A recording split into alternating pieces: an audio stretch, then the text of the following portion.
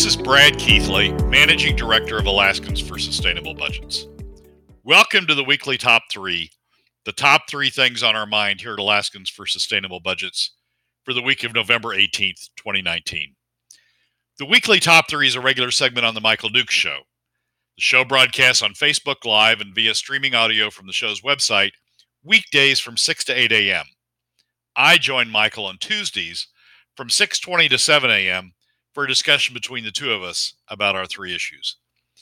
We post the podcast of our discussion following the show on the Alaska for Sustainable Budgets Facebook, YouTube, and SoundCloud pages, and on my website at bgkeithley.com. You can find past episodes of the weekly Top 3 also at the same locations. Keep in mind that in addition to these podcasts, during the week you also can follow and participate in the discussion with us of these and other issues affecting Alaska's fiscal and economic condition by following us on the Alaska for Sustainable Budgets Facebook page and through our posts on Twitter. This week, our top 3 issues are these. First, what Bruce Tangeman's resignation as Revenue Commissioner likely means for state fiscal policy. Second, why we won't get spending under control as long as we rely on PFDcuts, and why we will if we use a mechanism that taxes the top 20%. And third, why continued low bond yields are likely to have a big adverse impact on Alaska. And now, let's join Michael. 3 big things. And the first one is, I think, kind of the obvious thing in the room, and that is, of course, the departure of Bruce Tangeman as Commissioner of Revenue. And he went out with this opinion piece on his way out. And the thing that caught my attention on the opinion piece is the comment in there that said basically that that any taxation issue is going to have to go through his department. His department would be at the heart of it, and he wanted the governor to have somebody who is 100% aligned with his vision. That gives me some pause. Give me your thoughts on the departure of Tangeman and what it means for the Dunleavy administration in your view moving forward and where we go from here. Well, Bruce has been around a long time. He was staffed to Pete Kelly and Anna McKinnon on the Senate Finance Committee back in the day. He's been at AGDC. He's been several different places, and really, I think, has a fairly good feel about how Alaska government operates, both at the legislative level and at the administrative level.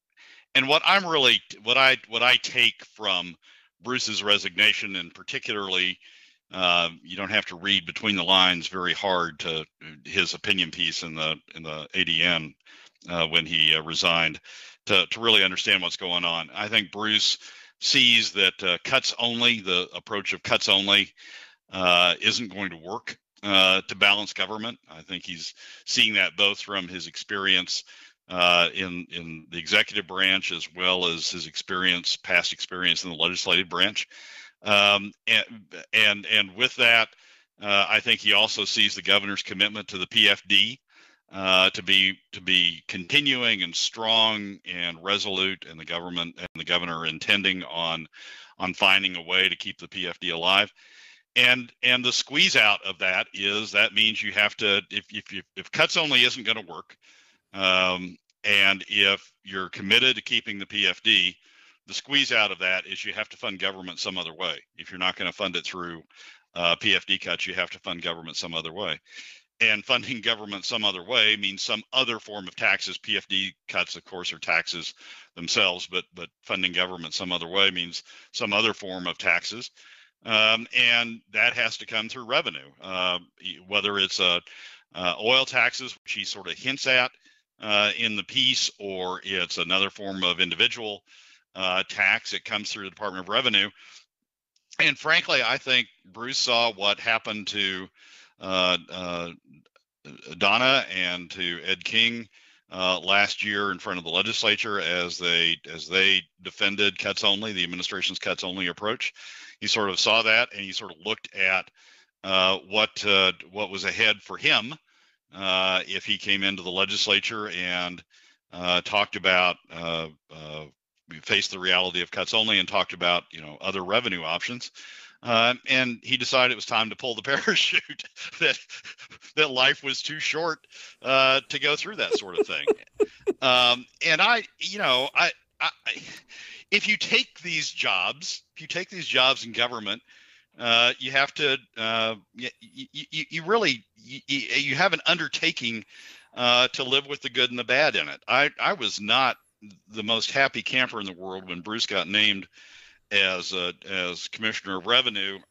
Looking at his past with Pete and Anna, I was skeptical about his commitment to the PFD and skeptical about his commitment to being a big advocate of that inside government. But I was told at the time by those close to Dunleavy, he wouldn't take the job if he wasn't committed to the governor's agenda, if he wasn't, gonna stand with the governor through this stuff. And I frankly, I'm a little disappointed to see, Bruce having taken the job, sort of pull the parachute at the time when it's the revenue commissioners, it's going to be the revenue commissioners turning the barrel. But that's what it says. It says cuts only isn't going to work. The governor's committed to the PFD. That means it's going to be my turn in the barrel, and right. I don't want to be there. Right. I thought it was ironic that in the ADN story that the picture up there is like the three wise men of Don Arduin and Ed King and Bruce Tangeman. And it was like, I think you've pointed out that 2 of the 3 is now gone, and now 3 of the 3 is now gone. I think, again, just the absolute hostility and grilling. I think you're right. I think that plays a huge part into that, just because of the way that they were all treated during the process. Which a couple of they've taken it and they did it with aplomb, but at the same time, ain't nobody got time for that in the long run. You know what I mean? When it's all said and done, nobody wants to get the ultimate grilling and all the blame laid at their feet. Yeah, and Bruce didn't get much of that last session. I mean, it mostly focused in on, because the governor was on the cuts only path. It mostly focused in on Donna and Ed. And Bruce really escaped that. And some of that is because he's from the legislature. Some of that was they weren't going to do that to him in the way they were doing it to Donna and to Ed, who Donna certainly being from outside didn't have those relationships. Ed being fairly young didn't have those relationships. But Bruce having had that long relationship in the legislature, they weren't going to do that to him. But I think he saw the writing on the wall that he was going to be the crunch point this time through, and just really doesn't want to do it. So I think that means whoever succeeds Bruce as Commissioner of Revenue is going to take on a job of justifying and explaining if you're not going to do cuts only, then this is where you're going to have to go, and is going to take on the job of defending the sort of, if we're not going to cut the PFD, we're not going to do cuts only, this is where we're going to go, and it's going to take on the job of defending that. And it's going to be a difficult job, and legislators are going to use that person for a piñata through this session, just like they did Donna and Ed last session. Brad Keithley is our guest, Alaskans for Sustainable Budgets. A couple things stood out in this piece that Bruce Tangeman wrote. And he talks a little bit about, sticking to the governor's plan, reducing the size of government. The governor did exactly what he had said that he would do, that the governor still believes in those principles. And then he talks about, he talks a little bit about the past and says we've had the ability and the cash to be all things to all people. And that many have come to realize that it's one hell of a run, but things must change, while many others think that this gravy train can just keep chugging. And I think that's kind of the crux to the matter here. He understands that this is a simple math equation in the long run, and something has got to be different, but that there is just not the political will to change it in the way that it needs to be changed, to stop being all things to all people. Yeah, there is not the political will. I mean, I appreciate there are people who listen to the show and people in the comment chat room who will now sort of explode, but there's not the political will at the legislature to do cuts only, and it's not just Natasha and Bert and others at the head of finance. The governor, as we've talked about ad nauseum on the show in the past, there weren't 16 out of 60 in the legislature who were willing to stand with the governor on vetoes to the level necessary to do this through cuts only. There weren't 16 in the legislature, and we can talk about this coming election cycle and electing new people, but it is unlikely we will get to 16. Right. We're certainly not at 16 this session. Right. So this session, we're going to have to confront the fact we're not at 16. Well, and then he goes on to say something else, though, and I think I have to agree with him in this case. He goes, step one in fixing the problem must continue to be fiscal discipline in order to get our spending habits adjusted.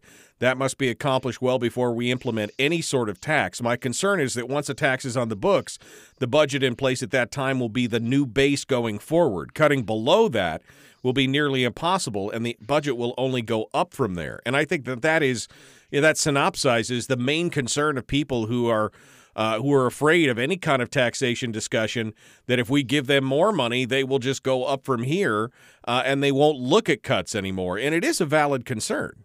Well, but Michael, we already have taxes. I mean, that's what PFDcuts are. And we already have that pot of money opened up. We'll talk in the second segment about some of the things I think about that. But we already have a tax, and we already have an escape valve, certainly for the top 20%, about how they're going to continue to fund government. Yes, we need to keep the pressure on cutting spending, but to do that, you've got to have everybody's head in the game of cutting spending, and right now we don't. The top 20% don't have any reason to really spend political capital on cutting spending. They can talk about it. They can, put out, great grand visions about how they're going to cut spending. But at the end of the day, they're not going to spend political capital on cutting spending because they don't have to pay for it. Right. And they don't have to pay. They're not going to have to pay for it for quite a while. And until we get everybody's head in the game about cutting spending, that's not going to occur. Bruce is exactly right. The governor's exactly right. Everybody's exactly right that we need to have fiscal discipline on the spending side, but we don't have a system that exists to do that right now. There's not. It is sort of a voluntary plan to cut on the top 20%, and they'll do it at the margins, but there's no drive on the part of the top 20% to make those cuts. And 80% of the legislature, 80% of the legislators in the legislature are in the top 20%. So they're not feeling it themselves. They're not feeling the need to make these cuts because they found another way around that will go on for quite a while. Brad Keithley, Alaskans for Sustainable Budgets, you're talking about the top 20%, which seems to be a natural segue into number two, but I do want to quickly synopsize the departure of Tangeman. Care to tell me what you think this means for the budgets coming up in this? What does this tell you about the upcoming budget cycle? Do you foresee the governor just flat out coming out with some form of new revenue in the budget itself, or what are your thoughts here? If I were governor, I would come out with an alternative budget. I would come out with a budget that was once again cuts only, and said this is what I think we need to do. But if we're not going to do that, then this is how we need to pay for it. If you guys aren't going to cut this amount, this is how we need to pay for it, and flat out put that choice on the legislature from the front, so that it's clear they're talking about either taxes.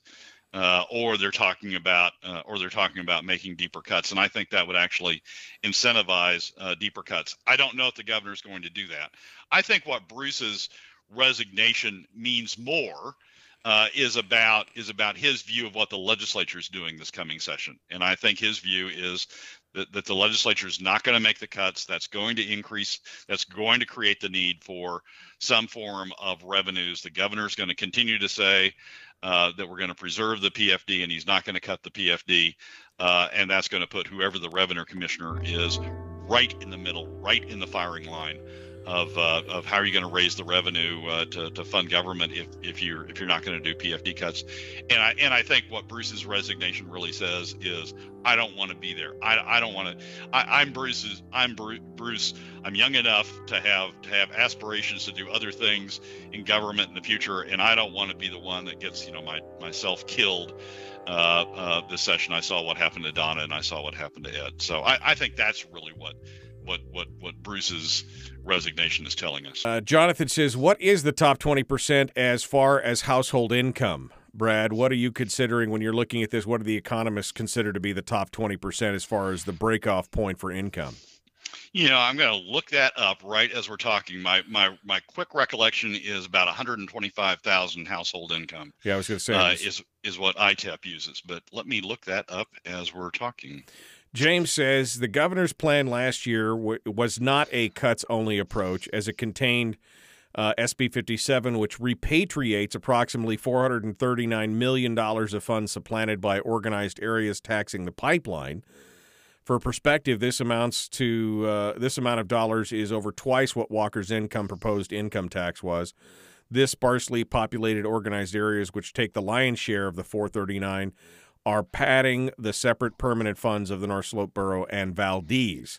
He says it wasn't a cuts-only approach, which, I mean, I guess it could be argued in that direction, but at the same time, even taking those cuts out, it was never going to reach an even balance point anyway. It was just a start. Yeah, that was about $400 million out of a $1.3 billion deficit. The governor was going to offset the 1.3 with $900 million plus or minus in cuts and $400 million. But that revenue side was a complete non-starter. It didn't even get a hearing in either legislative body. ASRC, which had been a big supporter of the governor, reversed and came out blasting the governor as a result of that. I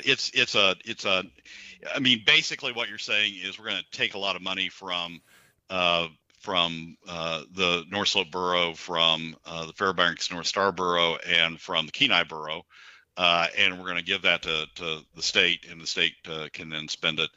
And that sort of leaves those boroughs then with sort of a hole in their budget. Right. So it's the governor did come up with $400 million that way, but it was a non-starter, and so what you were left with was cuts only to get to the spending levels that the governor proposed. What is the top 20%, Brad? Did you get a chance to see? It is $115,000 family income, according to $115,000 and up family income, household income, according to the ITEP study, the 2017 ITEP study. Yeah, which I think actually puts higher than 80% of the legislature. I want to say it's closer to something like 95% of the legislature is top 20% or more. I think there's only like 3 or 4 legislators that make less than $100,000 a year.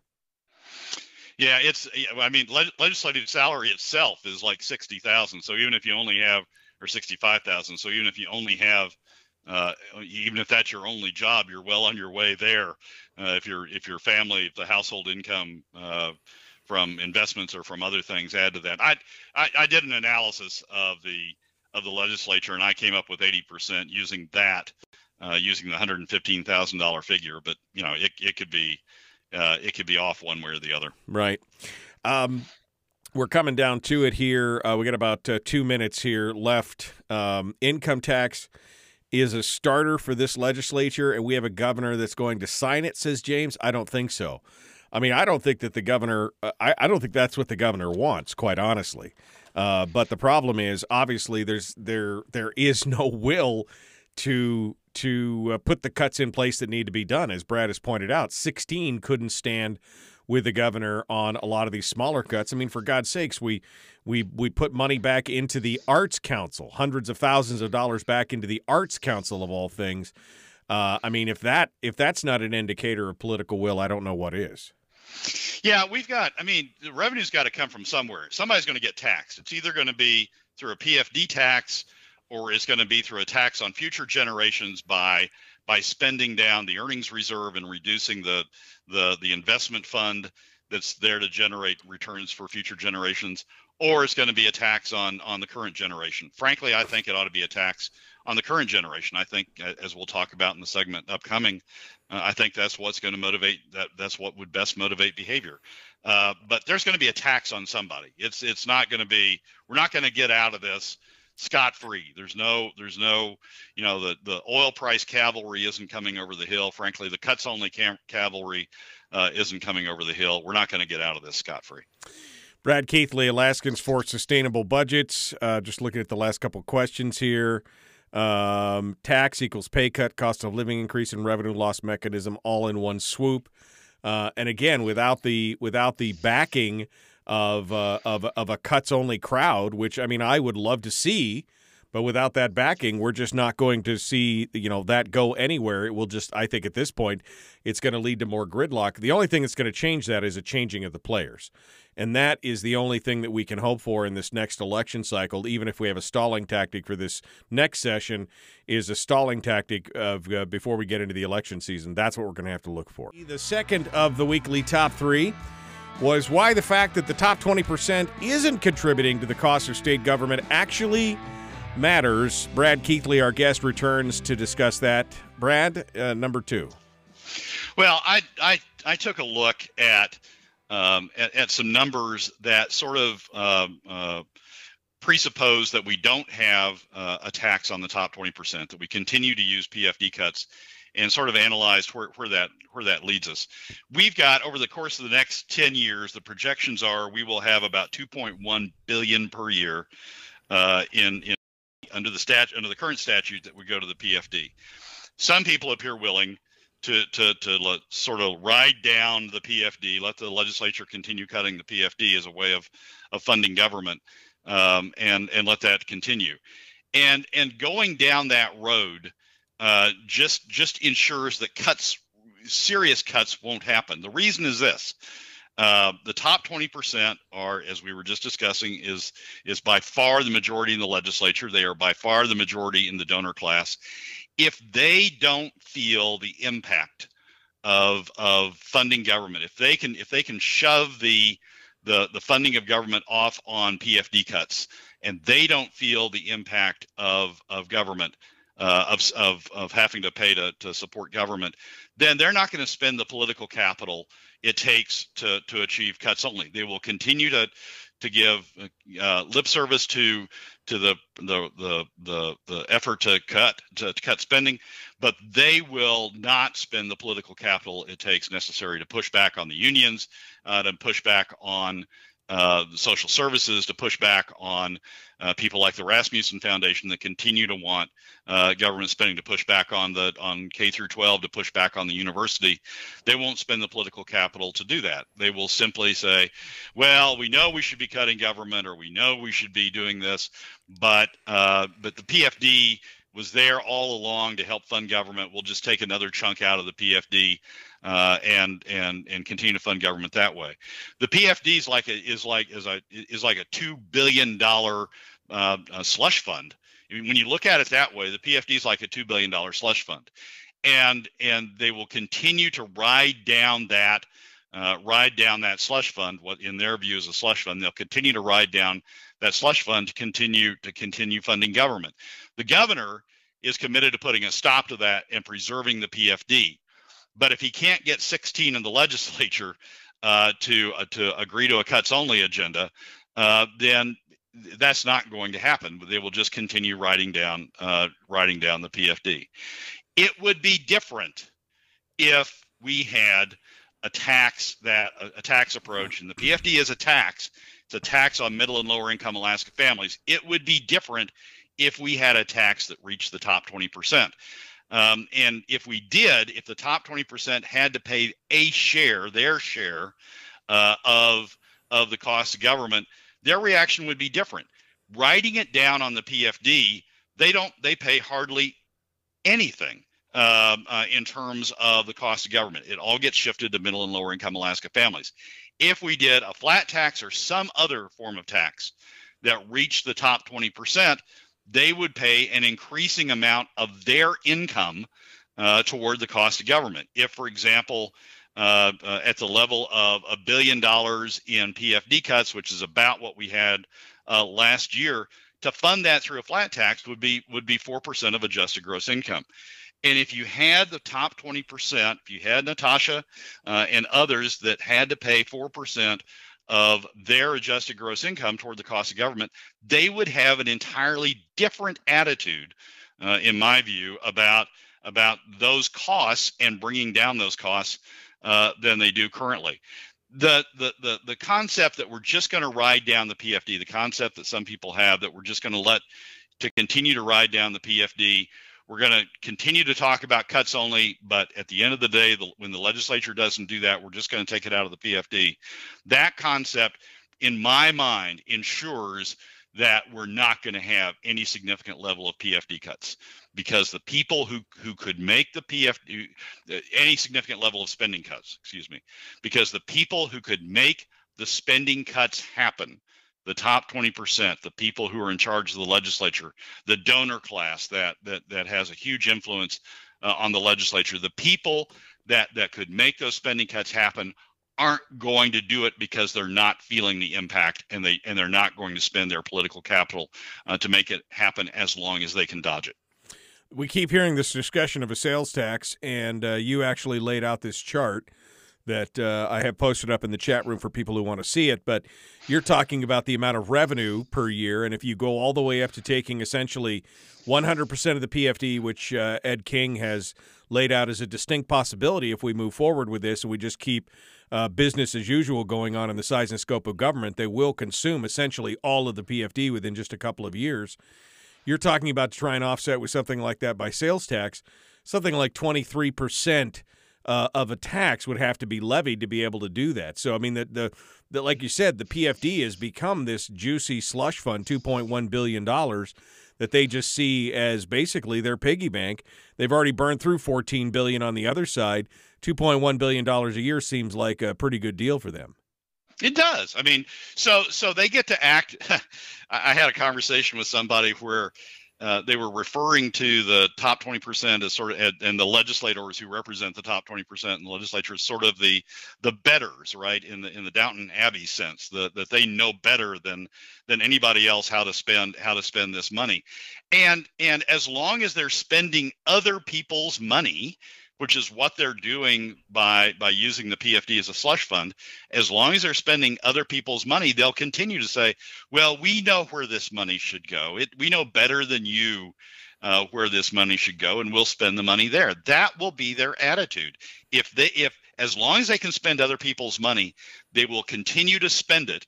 They will have all sorts of rationales for why they're doing it and why it's better for Alaska overall to spend it in this fashion than let it go to middle and lower income Alaska families.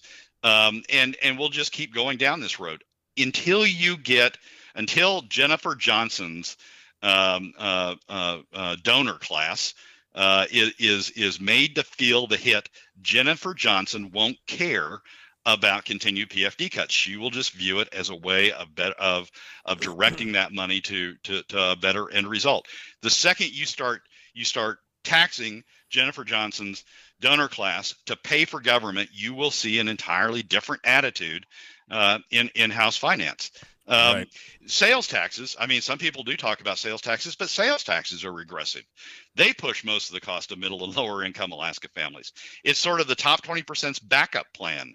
If for some reason they got stymied on using the PFD, they just go to a sales tax and say, oh, well, now we got taxes, and right. But they're not having to pay as much as middle and lower income Alaska families. It's still a good deal for them. The only way we're going to stop this, and we do stop it, if we have a tax that reaches the top 20% as well as the remaining 80%, at a very early point, they're going to say, no, we can't stand that anymore. Cut spending. As long as they're able to push it off on PFD cuts and push it down to middle and lower income Alaska families, we are not going to see that. Chris says Brad has a point for a short-term budget solution, but what about the long term? How would an income tax increase not cause a higher demand in government services in the long term? Oh, it's simple. I mean, you tax the top 20% at a 2% or a 3% or a 4% rate on their adjusted gross income. They're going to say we need to stop spending, and they have the ability to do it. They have the political capital to be able to push back, support candidates, fund candidates to push back on spending growth and keep that spending down. They have an incentive to do it. They have an incentive to use their political capital to do it. Right now, they don't. And right now it's just the middle and lower income classes who are seeing the PFD cuts that are trying to push back on it, but they don't have the political strength to push back on that spending growth. Top 20% is in control of the legislature. They'll just keep spending other people's money. You make it their money. You make it their money that they're having to spend, and they will find ways to cut back. Jonathan I think he's offering probably one of the only viable options towards the cut-only method when he says getting the PFD enshrined is the number one priority. Once that is off the table, then cutting would work because the donor class would then be on the hook because there'd be no other option. That would be off the table. Yeah, absolutely right. But we're not going to get the PFD enshrined in the Constitution. And so the question is, because the top 20% isn't going to allow that to happen because they don't want to give up on that source of revenues. So the question is, how do you otherwise address this problem? If we can't address it through making the top 20% pay, realize the cost of government through contributions that they make. If we can't do that, then they're just going to continue to ride down the PF. We got time to sneak in a little bit about number 3, which is the 8 million pound gorilla in the room, which nobody's really talking about, the existential threat. You and I have talked about it before, but it seems to be on the back burner. Nobody's really thinking about it. And that existential threat is, of course, pension plans. And we're talking specifically here about the retirement program. This is a worldwide problem that could come home to roost in Alaska just like everywhere else. It will come home to roost in Alaska. What the concern is, what the realization is, as bond rates fall, as interest rates fall, and as bond returns fall, the money that these pension plans generate through their investments is falling as well. And with that fall, you've got to make it up from someplace else, and it's going to come from the general fund. So we're going to have more pressure on the general fund to spend the money it takes to keep the pension funds afloat. And that's the one thing that we really haven't even been talking about. I mean, we've already been paying into it. They paid oodles of money into it over the years. It's still unfunded to the tune of somewhere in the $8 billion range. And when those things start to really go south, they're going to look to the state to fund that. In fact, they're going to, there'll be lawsuits and everything else. The state will have to pay it. And and that's the thing that nobody's really talking about right now. 30-30, I think, was the year that we talked about it, but it could be sooner than that. Brad, this pension problem is really going to be the thing that that is going to come up, and everybody will act like, oh, well, this is such a surprise to us. We can't believe that this. Why didn't past generations? Why didn't we listen? Billions and billions of dollars unfunded of this liability, and yet we still got people out there who are continuously pushing for us to return to a defined benefits program and everything else as a way to retain employees. But we've still got this huge problem, which has still not yet come to bite us in the butt. It's going to, though.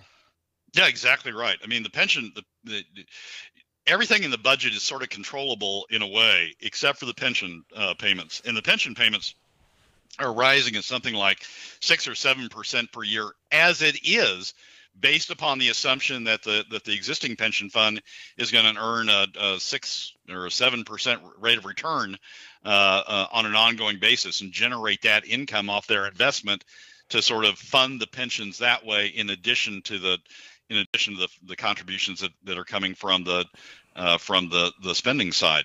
The problem is, there's nothing in life that doesn't affect something else.